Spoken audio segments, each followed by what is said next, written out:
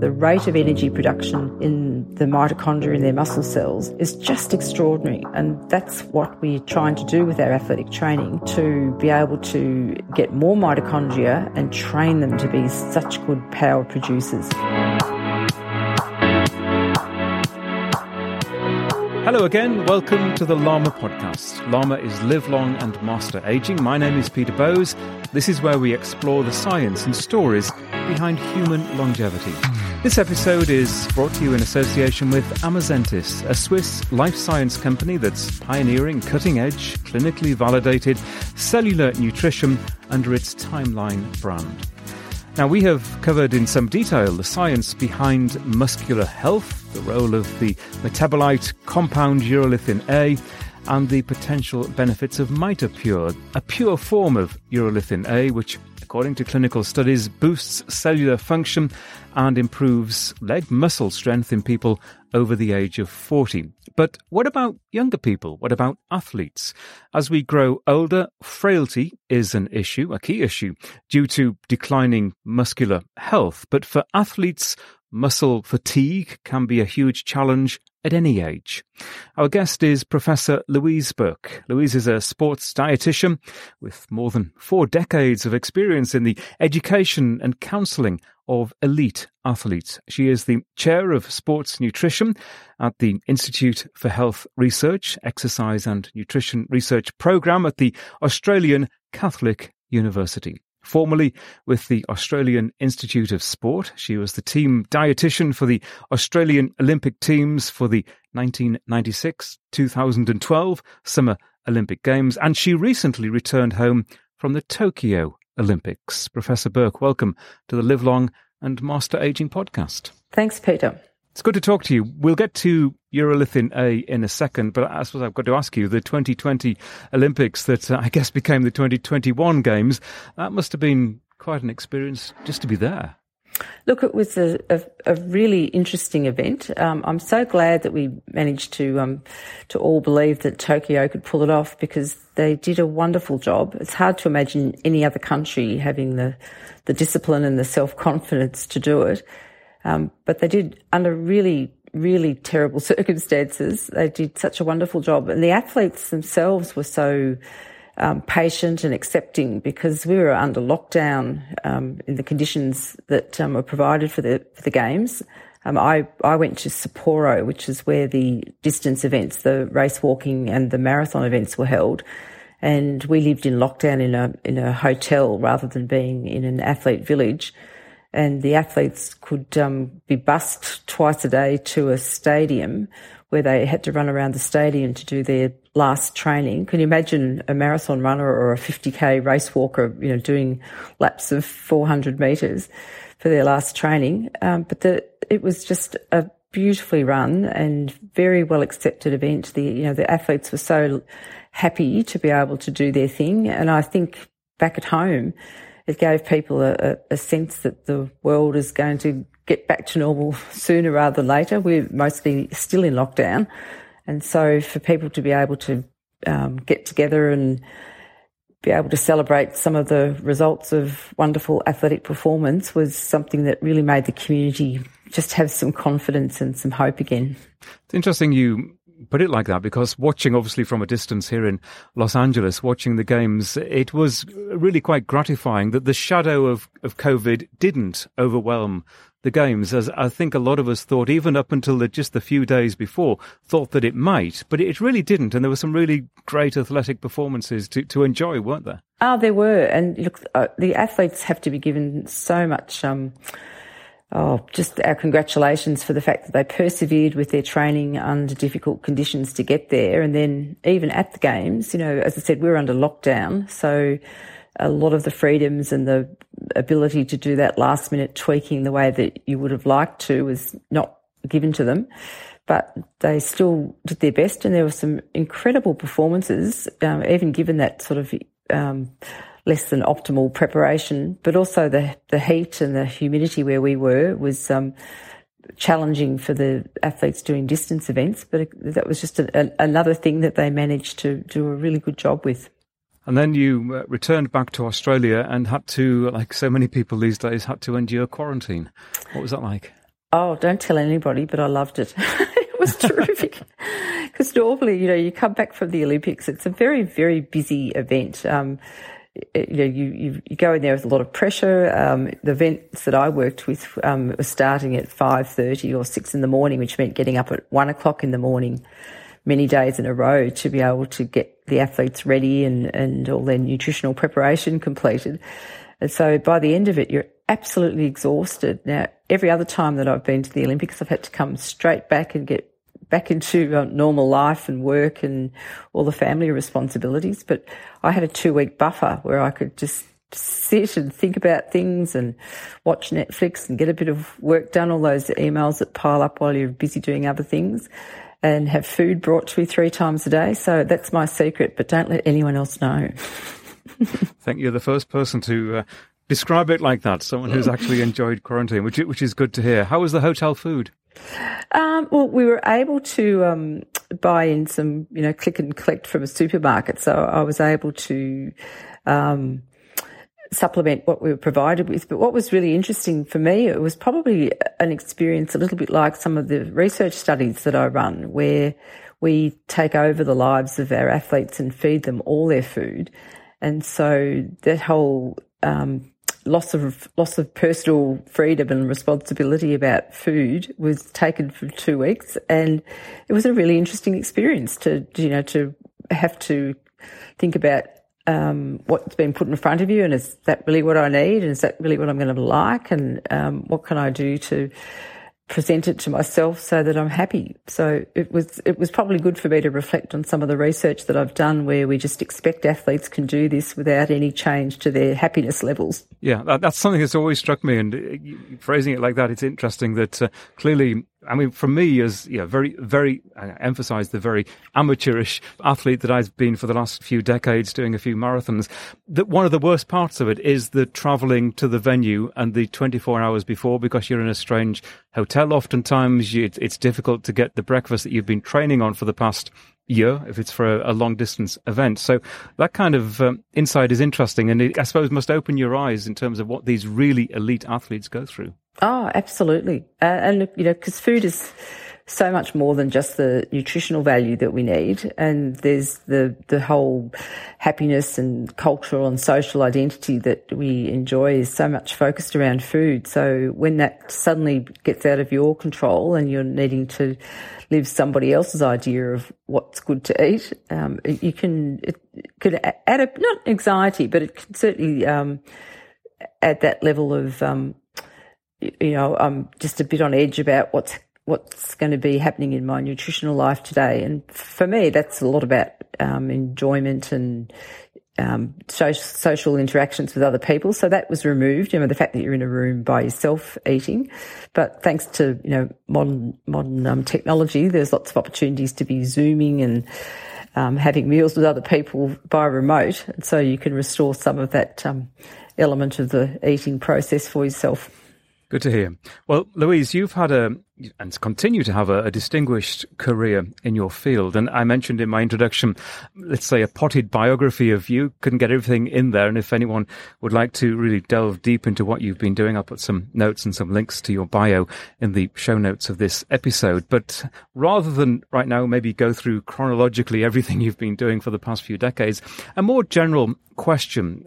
As a dietitian, I'm curious, what has been the driving force behind your work, and especially your work with elite athletes? In other words, what gets you out of bed in the morning? Oh, look, I love food and I love nutrition, and I love the idea that it can be a force to enhance performance. And so there's been so many different themes that went across my career. It was very early all about the fueling aspect, particularly the focus on carbohydrate. And then at different times, we've had interests in protein and recovery. There's a lot of interest from time to time around specific competition environments. And so Tokyo brought us back to thinking about cooling and whether internally consuming foods that are cold or icy can help with body temperature regulation. There's the water aspect and rehydration. And now there's a big interest in what nutrition can do in terms of the recovery or regeneration or controlling some of the things that are happening at a cellular level that we may not have had the technology to know about before. So there's just so many ways. You'll never have nothing to do in this profession if you're trying to think about all the ways that nutrition can help an athlete go higher, faster, stronger.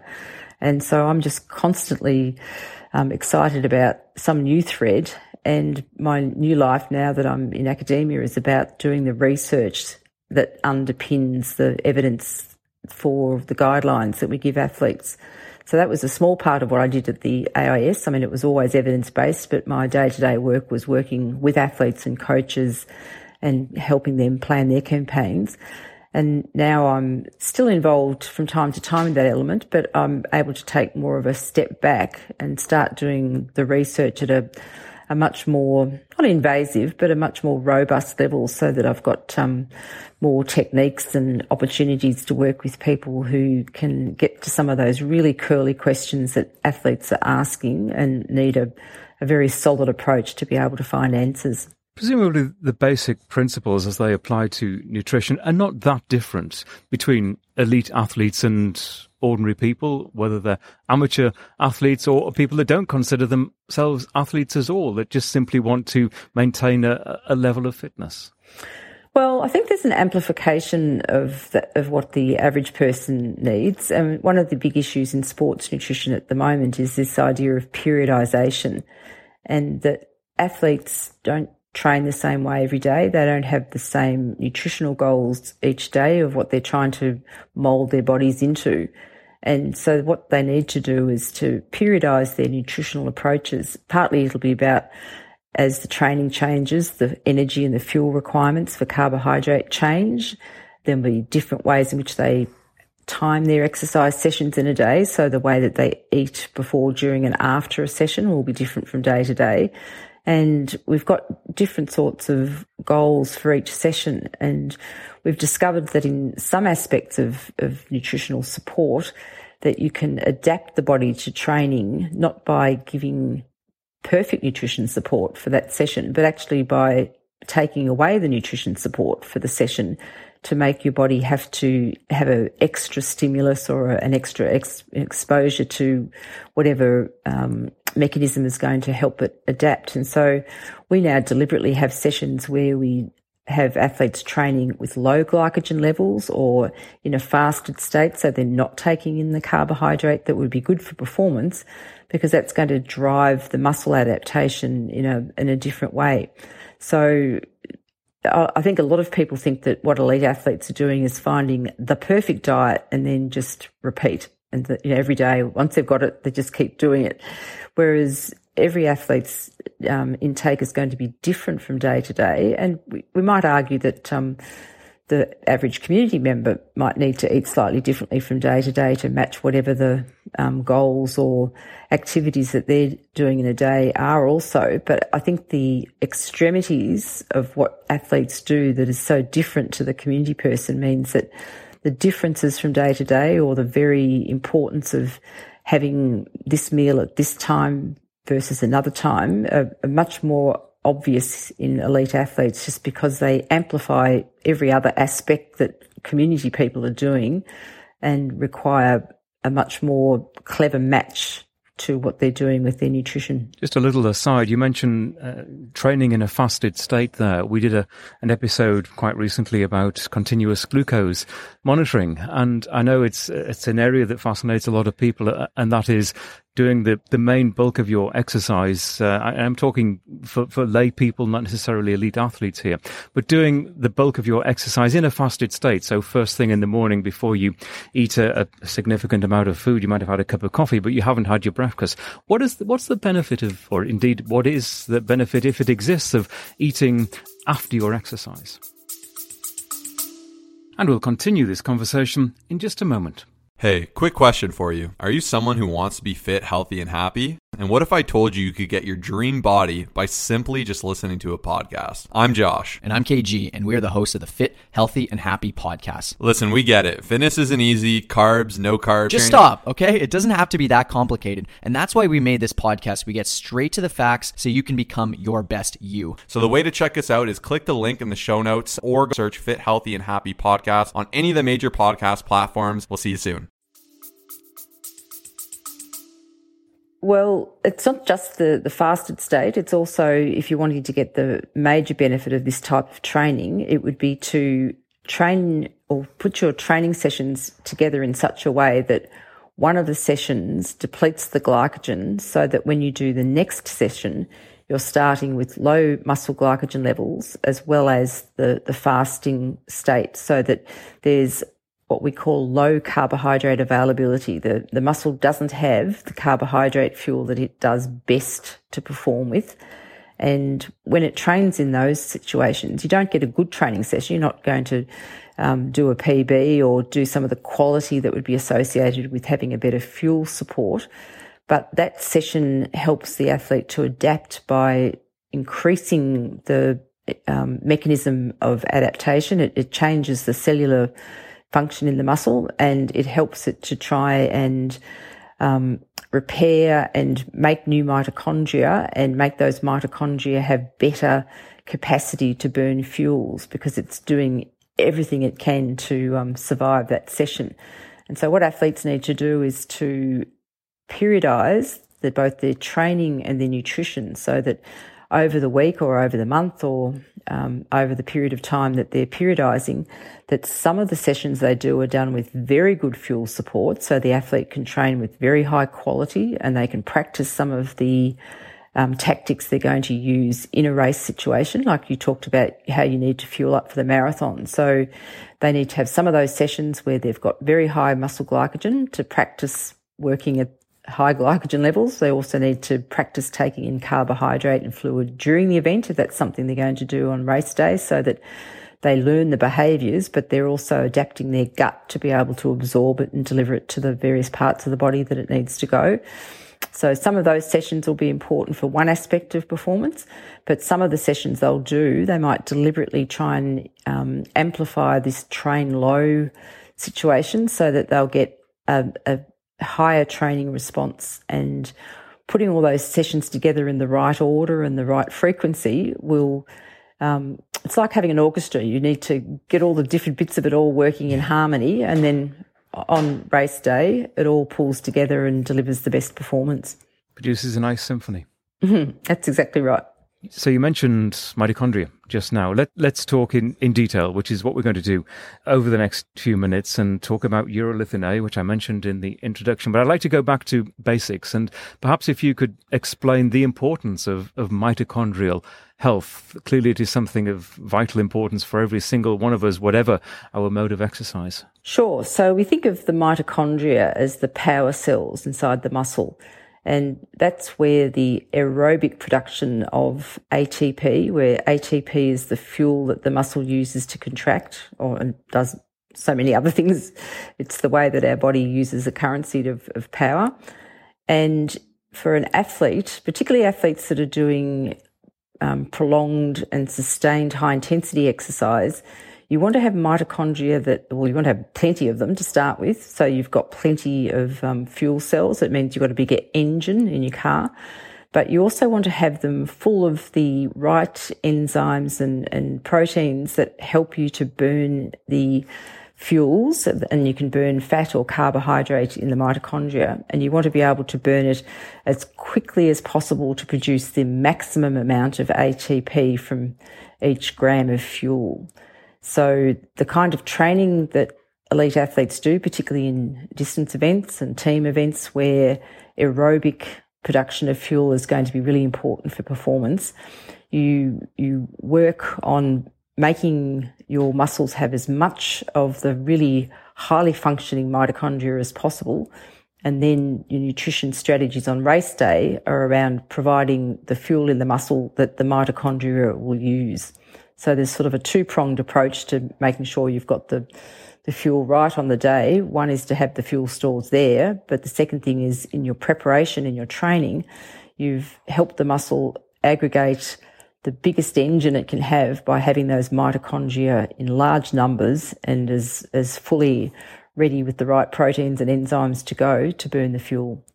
And where the science gets fascinating, of course, is in the different ways that we can optimize our mitochondrial health. And I mentioned earlier that obviously as we grow older, frailty or lack of muscle strength is a huge issue for older people, and often it is the one issue that's perhaps falling over because of a lack of muscle strength is sometimes the beginning of the end for some people. It could prevent them from actually exercising. But for elite athletes and for younger people, equally, that mitochondrial health is crucially important in terms of issues of fatigue and preparing for the next event. That's right. But even if we go back to the community level, one of the important things that the mitochondria are doing is that's where we burn our fat and carbohydrate from food. And if we don't have enough of the right mitochondria that are very active, older people don't have the ability to be able to burn fat and glucose. So then they're building up the side products of low metabolism, and that's part of the whole syndrome, this metabolic health syndrome that we worry about in older people. So the mitochondria is not just for function, it's also for the ability to be able to be using the food that you're consuming in a way so that it's not building up the side products that are part of the disease profiles. So we call it the metabolic sink. That's what the muscle's doing. In athletes, when the muscle's burning all those fuels, what it's doing is producing work that we like to watch. So it's the marathon runner getting to the line in less than 2 hours. It's the footballer being able to, sprint and then have a rest and then sprint back again. So much of the important work of sport is done at very high levels of this aerobic use of fuels. And so when we're looking at athletes going higher, faster, stronger, a lot of it's about being able to put fuel through those mitochondria and produce a lot of work, which we see as speed or agility or non-fatigability, fatigue resistance, we call it in science speak. So when we're watching athletes doing their marvellous things and being able to do things at such a high speed, I mean, people don't recognise. People think the marathon's just about sort of hanging out until you get to the finish line. And that's what marathon runners are great at doing. They're able to exercise longer than the average person. But what they don't realise is that the amount of energy that's being produced to have those athletes running at such high speeds, they're doing a 400 metres in sort of 68 to 70 seconds. And most people who even just do a little bit of recreational exercise and think that they're running, if they could do one of those, they'd be pretty happy with themselves. But to do 42 kilometres of them is incredible. So it's not just that they can go for a long period of time, but they're moving at such high speeds. The rate of energy production in the mitochondria in their muscle cells is just extraordinary. And that's what we're trying to do with our athletic training, to be able to get more mitochondria and train them to be such good power producers. So getting more mitochondria and optimizing mitochondrial health is a process known as mitophagy, which is was variously described as the replacement process, the regeneration process for mitochondria. And there's urolithin A, which is a metabolite which we produce to greater or lesser extents in our gut. Could you explain this jigsaw and how it all comes together? Well, the mitophagy part of the process is getting rid of the mitochondria that are starting to get old and not good. And so for athletes, we can't afford, your muscle's only so big, there's only so many mitochondria that you can have in it. And so you're trying to get the maximum number of very good ones. And you want to discard the old ones as quickly as possible so that there's room to be able to build new ones. And that's what the urolithin A is helping. It's helping with the getting rid of the old ones. And what athletes are doing with their training is trying to stimulate the muscle to get the new ones. And what we're hoping the urolithin A is going to do is to make that process more efficient, because it can clear the old ones out more quickly and then allow the athlete to make better use of the training that they're doing to allow new and more powerful and active mitochondria to take over. So it's a part of the process, and all the other things that athletes are doing with their training and their nutrition to try and drive. Now we call the mitochondrial biogenesis is the business of building the new mitochondria, but the mitophagy is assisting in the background by getting rid of the old ones so that the biogenesis part of building the new ones is going to be more effective. And so this is what you're working with Amazentis on, and their pure form of urolithin A, MitoPure, which, as I mentioned at the beginning, studies suggest there are benefits for people, certainly over the age of 40. But your focus is on elite athletes and perhaps younger elite athletes. And you're launching a study. Now, could you explain the nature of the study, who the subjects will be, and what will you be looking for? Yes, so we've actually done the first camp of our studies. The way that we specialise in doing our research at Australian Catholic University, and this is a process that I developed when I was at the Australian Institute of Sport, and in fact we were doing the project back at the AIS because it has terrific laboratories where we can measure things very precisely. So what we like to do is have these intensified training camps. So we get elite athletes to come and live with us. In this case, it was for 5 weeks. And we have them all training and eating together. And part of the process of doing that is because we know that athletes train better when they're with a group of other athletes pushing them. And to invite them to come to do a study, you need to always think from the athlete's perspective, what's in it for me? So what's in it for them is that they have an intensified training camp provided for them. So they come, we've got elite coaches, we've got other elite athletes whom they can do their 5 weeks of training. We did a 10-day block at the AIS where we measured a whole lot of things, and we did a couple of races to get a measurement of performance at the beginning of the experiment. And then we took them up to Perisher, which is one of our mountains. We don't have very high mountains in Australia, but we do have one that has the ability to live at about 1,800 metres. And so we can do a lot of specialised training that athletes do. This is again a bit of a train low experience. So when athletes are going to altitude, they're training in an atmosphere where there's a lower oxygen partial pressure, and that means it's much harder for them to get the oxygen to the mitochondria to do burning of the fuel. And so their bodies try to adapt to that by producing more hemoglobin in their blood to carry oxygen around.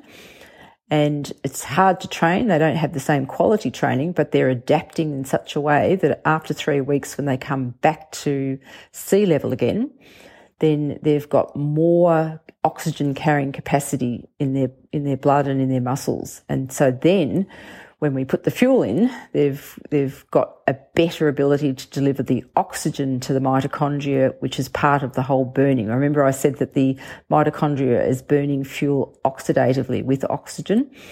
And so what we've hopefully done with our process when we get them back to the AIS for another test block is that we're actually taking muscle biopsies. We're measuring the amount and the quality of the mitochondria in half our group, and the other half of the group don't get the biopsies, but they get to race for us. So we get to see what's happened since the races 3 weeks earlier in terms of performance. So our model allows us to have a look at the mechanisms of what is going on as well as the outcomes functionally for an athlete with what's happened over that week. And what we hope is happening is that the training that they were doing up at altitude was creating new mitochondria as a stimulus. And what we've done is in the half of the group that received the urolithin, and they're all getting pills, so half are getting pills that have got the urolithin A in them and half are just getting a placebo. We're hoping that the group that got the urolithin A is going to have a better response because we've been able to clear out those older mitochondria to make way for the newer ones and that when they get back for their post-testing, we're going to be able to measure the muscle and actually see the quality of the mitochondria, as well as have them perform and see whether that's going to then translate into better ability to do. In our case, it's a 3,000 metre, a 3K track race. And we're working with elite middle distance to distance runners. Some of them actually went to the Paralympic Games, and some of the coaches have been involved with Olympic athletes as well. We didn't have any of the actual Olympic team in the cohort because of the timing of the first camp. We were hoping to be doing the second camp right now, but we're in lockdown again, so we've had to postpone it until January. But doing the 2 camps means that we'll build up enough numbers that we think will provide us with enough of the statistical power that gives us confidence that the results that we've got are meaningful. So it'll be the same process again, just in another group of athletes who'll repeat that whole program and just add to our sample size. And of course, and you mentioned performance, and also you said the athletes are motivated by what's in it for them. And clearly for most athletes, it is better performance, whether it's running for longer or for better or harder. It is ultimately down to results that they can achieve on the track. How much of a game changer do you think this could be for those individuals? Well, look, it is a game changer because in sport, a very small improvement in performance, 1 or 2% improvement in performance is really meaningful in changing the outcomes of a race. And so it might not be always detectable to the eye, if you like, but when we can measure it robustly in the laboratory and on the track and then translate that into the usual performance an athlete does and add another 1 to 2% on it, that's meaningful in changing the outcomes of races. I think what's interesting is the quantitative aspect of your research in terms of measurements, because with this kind of research, it's often a big question for people, and especially non-athletes. How do you feel? Do you feel better? And it's sometimes difficult to quantify whether you feel stronger. And for non-professional athletes, measuring their ability to run or to walk better is actually quite difficult. But when you're in that very scientific setting that you're in, you're going to get data and you're going to get numbers that can really hopefully demonstrate results. Yes, and we're lucky, or we set it up to be able to do this in 2 ways. One, we have athletes who are very good at what they do and they're very reliable in their performance. So when you have the average person who exercises, they often mispace what they're doing. People go off too fast in a race because they're excited and then they hit the wall, or they don't go hard enough because they're frightened to hurt. Whereas athletes, that's their business. And so we find that athletes can produce their performances very reliably from one day to the next as an outcome of what they learn about themselves. And so then we're able to measure small changes in performance because we have a very tight range in which they would normally perform against which to look at the new performance. So that's one thing. We've got very reliable athletes. But in the laboratories at the Australian Institute of Sport, we have very good equipment and very good protocols to be able to measure some of the things that we're looking at. So the group that you're working with, are they male athletes, females? Are they a mixture? At the moment, we're just working with male athletes, and I have to say that I'm ashamed of that at one level because I realise that females are underrepresented in sports science research, and that's a problem because there may be some ways in which males and females differ. So when we start a new line of inquiry, it's best to start with a very clean model, and with males we don't have to worry about whether there's a menstrual cycle that's healthy or what phase of that menstrual cycle it's in. And so our first studies are done to try and make it as clean as possible. But then we will go on and look at females. And it makes it just a bit more complex because we need to make sure that when we're dealing with the female athletes that they are regularly menstruating. And we also need to think about whether there might be a change in performance or a change in some aspect of what we're measuring according to the phase of their menstrual cycle. So it does make it a bit more tricky to do the kind of research camps that we're doing where everybody's there at the same time.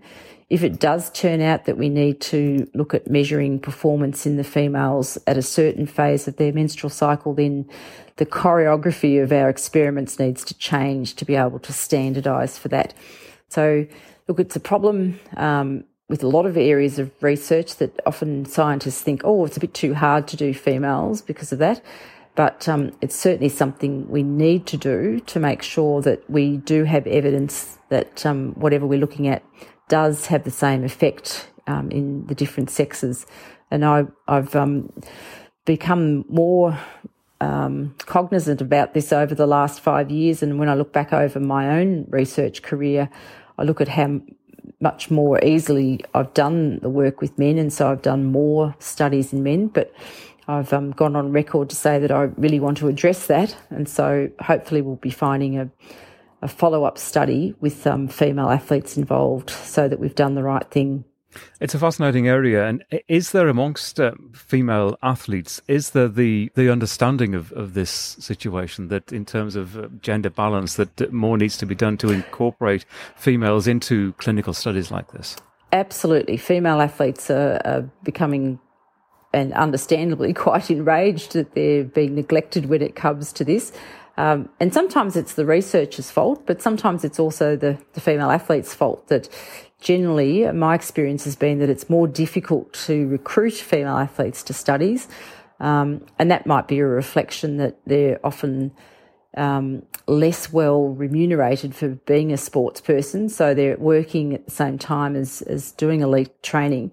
And so maybe their time availability is a bit more limited, but both the culture of the researcher and the culture of the athlete is being changed at the moment. So I hope you'll see that there's a lot more research being done on females.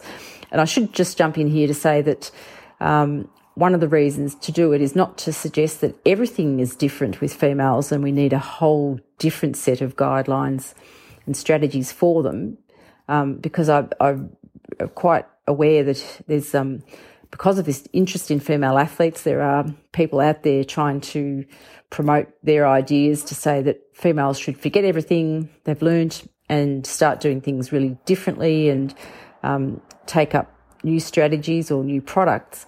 And I think we're not yet there at the confidence that we can say that females need to do everything differently, but we do need to go back and do the research to say, this is something we've shown clearly in males, and now we can be confident that it works to the same way, or it may need some tweaking for females, or it may just need some tweaking for an individual. But whatever, it's really important that we go and do the work consistently and systematically so that we can be really confident that when we do give recommendations, there is evidence to support the specific use of that strategy. Just in closing, this is a podcast about human longevity. We talk about health span a lot, optimizing the number of years that we are healthy, active, involved from a mental, spiritual, physical perspective as opposed to lifespan. And I'm curious, well, you are a female athlete. You're a seasoned female athlete. You run marathons and you've run triathlons. What are your personal aspirations as far as your own longevity, and how do you apply the science and the knowledge that you've acquired over the last several decades to yourself and your own physical activities? Well, look, it's a bit bold to consider myself an athlete with my calibre and training status, but I do consider myself a lifelong exerciser and athlete, and I want to be doing this as long as I can. I'm in my 60s now, and my goal is to try and slow down the decline in performance that accompanies ageing. So, and I'm finding so far that I'm doing that, and that I've never been a very good athlete, but I'm becoming better in my age group because I'm persisting and I'm not slowing down as dramatically as you'd expect from the normal process of ageing. So my goal in life, and I love marathons, my goal in life is to start being the age group winner in my event, in some of those big marathons I love doing. It might take me till 80 to get to the point where I'm out living and out running those people that I was born at the same time as. But that's my goal. And it's interesting that I haven't declined as, I'm still, my PB's within the last 5 years. So, and I've been doing this for a while. But what that tells me a little bit is that I'm now training smarter and eating smarter, and I'm doing so many more things to improve my performance that 30 years ago I didn't know about or I didn't think was important. So it does show how important it is to be more strategic and systematic about life in general, as well as your own performance as you age. And I'm hoping that,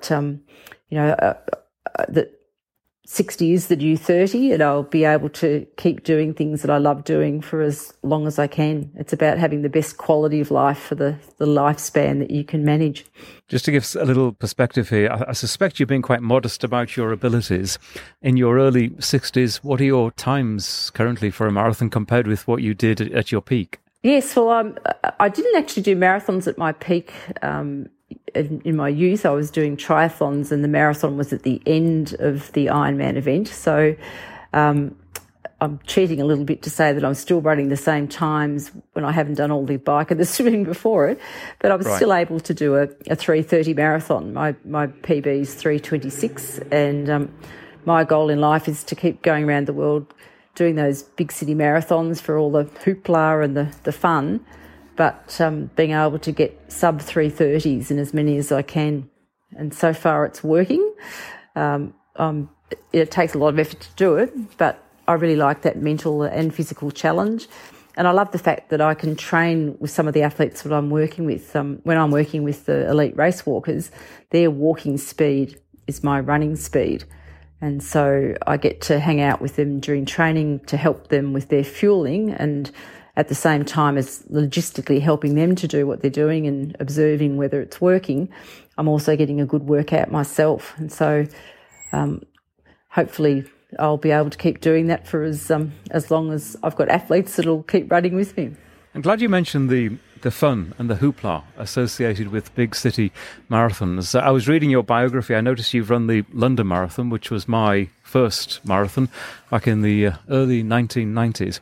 And it is just great fun, isn't it, seeing all the historical sites? And it's much more than running 26.2 miles. Oh, it is. The fun that you have with the people around you. I mean, it's not fun the last couple of miles, but it's fun when you hit the finish line again. But you know, it's all the build up and it's the culmination of all that sacrifice and organisation that you did to get the training in. And then on the day itself, there's a story and adventure in every marathon. I have a friend that I meet, and we do a lot of them together, and we have a little game because it's 26 miles in the marathon and 26 letters of the alphabet. We spend a mile, and each of the agenda items that we're allowed to discuss in that mile has to coincide with the letter. And so we play an alphabetical marathon game. The brain games that we associate with ourselves while we're running marathons. Just one final question. What do you say to people who would suggest that running marathons or doing a triathlon is really for younger people, and that as you grow older, your body isn't built for it? Oh, well, I think I'm hoping to be living proof that that's not the case. I mean, I've always been careful with my training that I don't overtrain in terms of the injury side of things. And so my body's still able to manage it both from the muscle and also the joint point of view and the bones. And, you know, I think if you're careful with the way that you do things, and I'm probably lucky to have had the right parents and some genetic background that allows me to keep doing it. But, the idea is to live your life like the way that you run a marathon, that you want to be able to take that last step in the best possible effort and get to that finish line and then collapse afterwards. I think that sounds perfect. Louise, I've really enjoyed this conversation. Thank you very much indeed. Thanks, Peter. If you'd like to read more about Professor Burke's work, I'll put some details along with a transcript of this conversation into the show notes for this episode. You'll find them at the Live Long and Master Aging website. That's lamapodcast.com, LLAMA podcast.com. You can also navigate all of our previous interviews on this subject for a really deep dive into mitochondrial health. This episode of the Llama Podcast was brought to you in association with Amazentis, a Swiss life science company which is pioneering cutting-edge, clinically validated cellular nutrition under its Timeline brand. The Llama Podcast is a HealthSpan media production. We're available on all of the main podcasting platforms. You can follow us in social media at Llama Podcast. You can direct message me at Peter Bowes. Many thanks for listening and take care.